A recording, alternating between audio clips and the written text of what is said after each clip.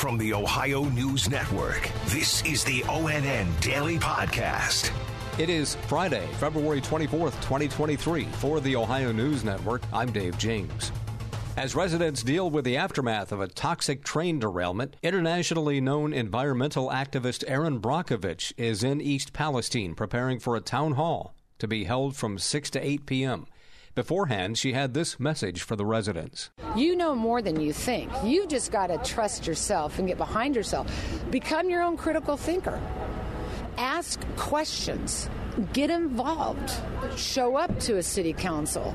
All of these things we have to now partake in and not take it for granted somebody else is going to do that for us. That town hall was to be held at the high school. ONN's Kate Burdett has more. The activist and subject of the 2000 film for which Julia Roberts won an Academy Award says the people of East Palestine need information and continued testing. In a moment where the water has yet to march out, that you can say it's safe, but you cannot give that assurance that that will be the condition tomorrow or a month from now or 2 months from now. Brockovich's visit comes as the Columbiana County Village continues to receive national attention following the February 3rd train derailment that resulted in a controlled release of hazardous materials that were on board. On Twitter, Brockovich has called on the Biden administration to step up, criticized U.S. Senator J.D. Vance's late response, and called for independent testing amid concerns of contamination. Kate Burdett, ONN News. A county official in Texas says there are questions about the transportation and disposal of toxic wastewater that's been moved to a Houston suburb from East Palestine's train derailment.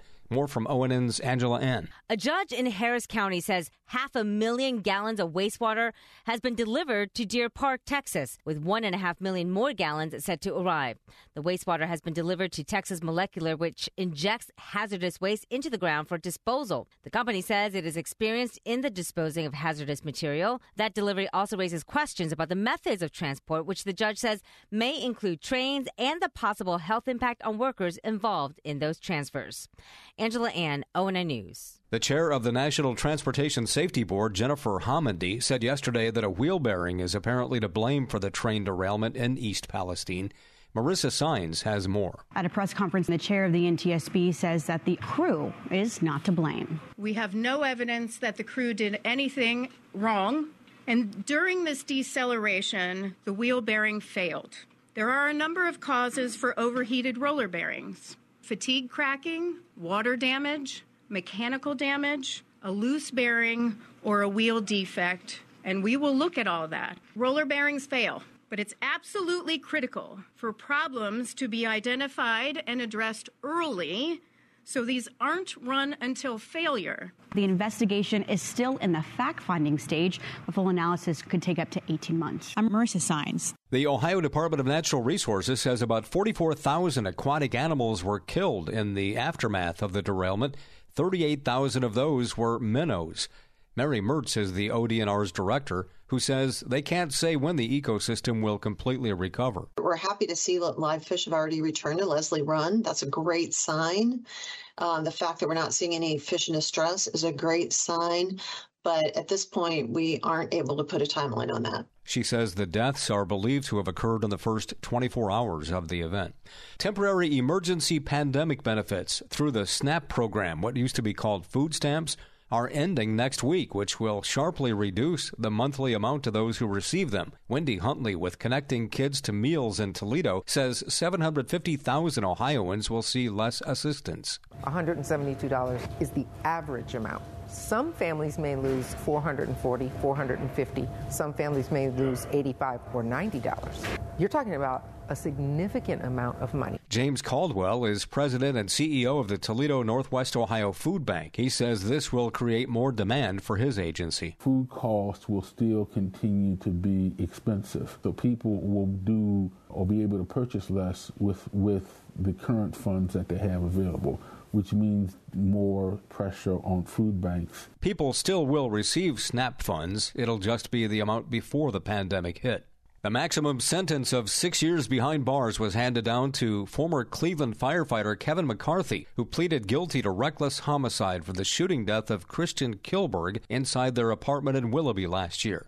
In court, McCarthy gave a tearful apology. I would trade places with him in a minute, but I would not wish this absolute mental hell I have to live with forever upon anyone. He maintains the shooting was accidental. Ohio University in Athens is looking for its 23rd president and plans to hold open forums featuring the 4 finalists separately on March 1st, 2nd, 7th, and 8th. The forums will be on campus and live-streamed. OU hopes to have its new leader set by the end of June. Toledo Central Catholic High School's girls basketball team has been removed from this year's state tournament. Amanda Fay explains why. The Ohio High School Athletic Association found the school committed a 3rd recruiting violation. Central Catholic was 22-2 overall this season and ranked 3rd in the state's Division II poll. The opponent the team beat last weekend, Napoleon, is set to take Central Catholic's spot in the semifinals.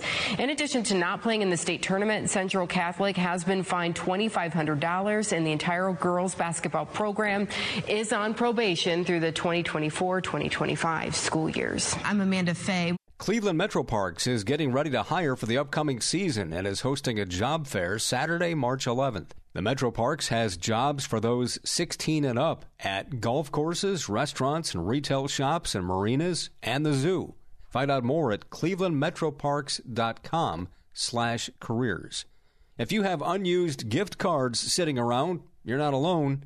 Here's ONN's Clay Gordon. A new survey shows nearly 2/3 of Americans have at least one unspent gift card. The survey from online financial advisor services provider Credit Summit found many people admitted to losing at least one gift card before they even used it. A majority of those gift cards were worth $200 or less. Now, Credit Summit reports there is as much as $21 billion worth of unused or lost gift cards.